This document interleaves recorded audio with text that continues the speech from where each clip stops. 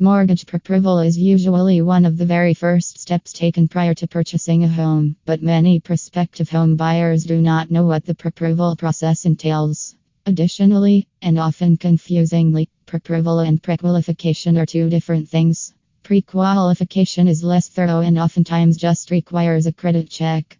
It returns a ballpark estimate of what the prospective buyer can afford.